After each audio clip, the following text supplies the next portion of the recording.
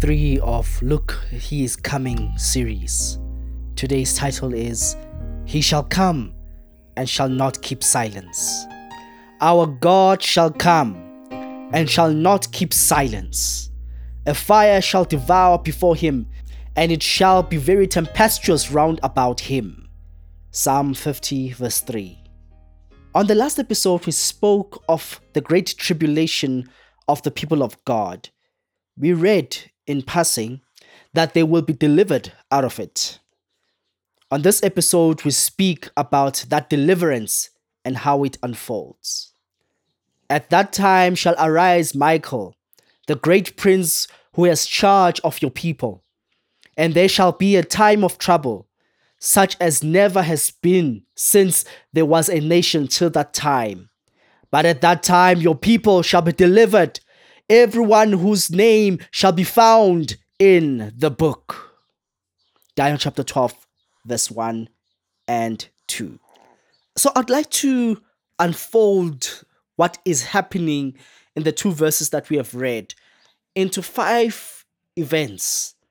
And I hope that for the most part, I will be keeping them in their order. I think there's one part of it that is not in the order, but I try to keep them in the order of events as it is revealed by the Bible.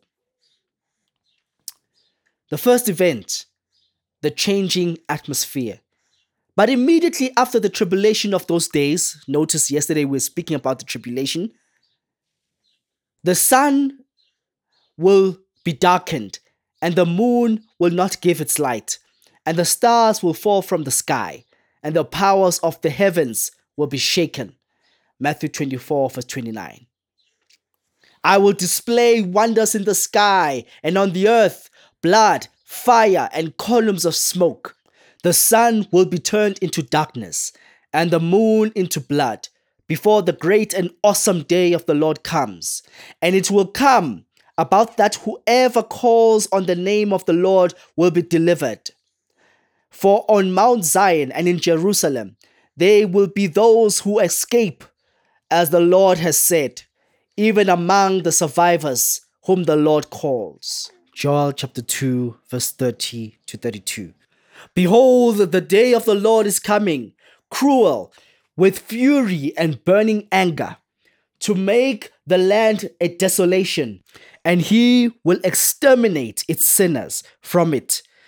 For the stars of heaven and their constellations will not flash forth their light. The sun will be dark when it rises, and the moon will not shed its light. Isaiah 13, verse 9 to 10. There will be signs in sun and moon and stars, and on earth dismay among nations, in perplexity at the roaring of the sea and the waves, men fainting from fear and the expectation of the things which are coming upon the world. For the powers of the heavens will be shaken. Luke 21, verse 25 to 26. We see here in this first event that things begin to happen in the sky. We see there's a difference. There's something that's happening. That we see that the sun becomes dark and does not give its light. The moon becomes dark and does not give its light. We see also that there's an earthquake. We see that there are lightning flashes. There's so many things that are happening in preparation of the day of the Lord. The day of the Lord has not yet come at that time, but it is beginning. So what happens next after that? And then the sign of the Son of Man will appear in the sky. Matthew chapter 24, verse 30. Then the 7th angel poured out his bowl upon the air, and a loud voice came out of the temple from the throne, saying, It is done. And there were flashes of lightnings and sounds and pearls of thunder. And there was a great earthquake, such as there had not been since man came to be upon the earth. So great an earthquake was it, and so mighty. The great city was split into 3 parts, and the cities of the nations fell. Babylon the Great was remembered before God to give her the cup of the wine of his fierce wrath, and every island fled away, and the mountains were not found, and huge hailstones, about 100 pounds each, came down from heaven upon men, and men blasphemed God because of the plague of the hail, because its plague was extremely severe. Revelation chapter 16, verse 17 to 21. The Lord himself would descend from heaven with a shout. Behold, he is coming, says the Lord of hosts. But who can endure the day of his coming? And who shall stand when he appears? For he is like a refiner's fire and like a fuller's soap. Malachi chapter 3, verse 1 to 2. My grace is sufficient for you, for power is perfected in weakness. So we see, according to the order that I read the verses, that first there is a sign from heaven when earthquakes and the hailstorm is happening and all of those things are occurring.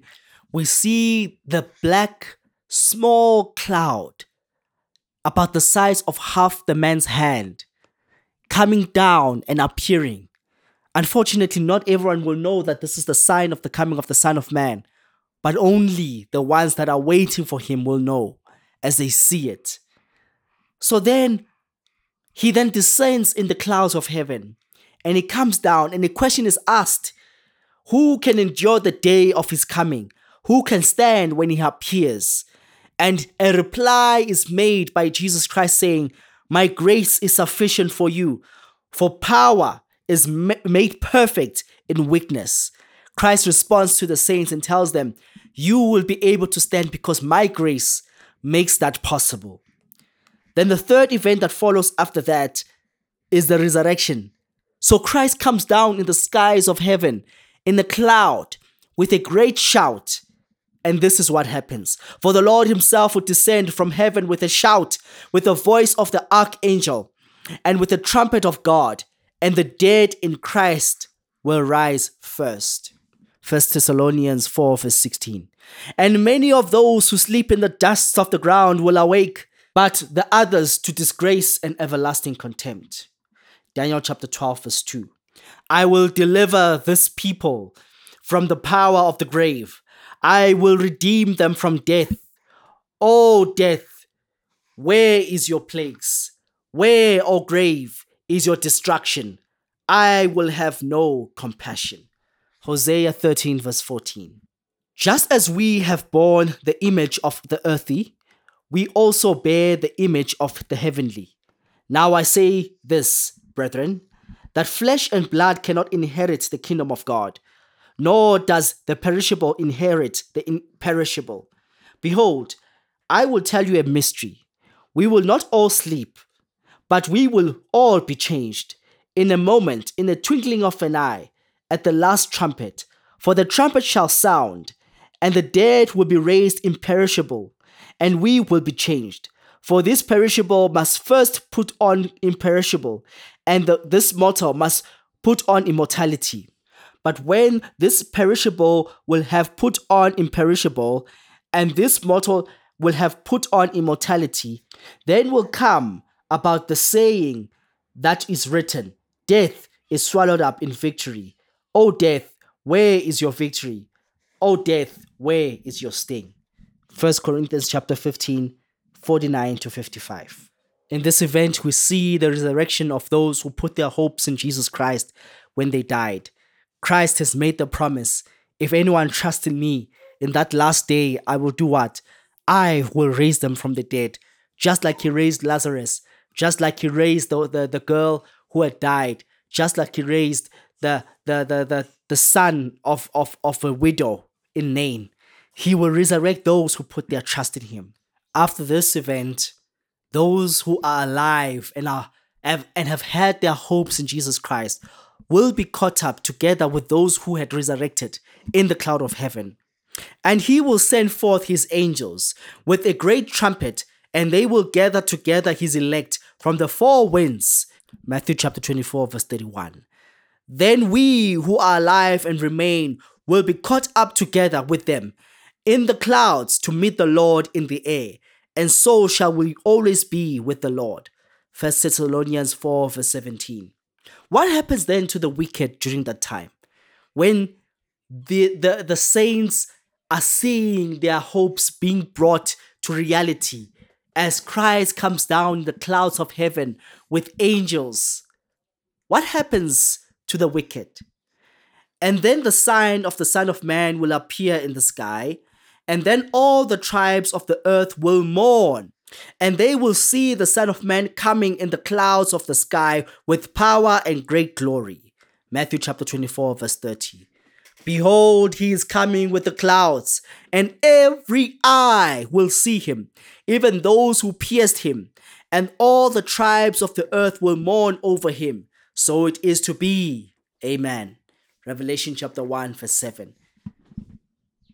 I looked, and he broke the sixth seal, and there was a great earthquake, and the sun became black as sackcloth made of hair, and the whole moon became like blood, and the stars of the sky fell to the earth, as a fig tree casts its unripe figs when shaken by a great wind.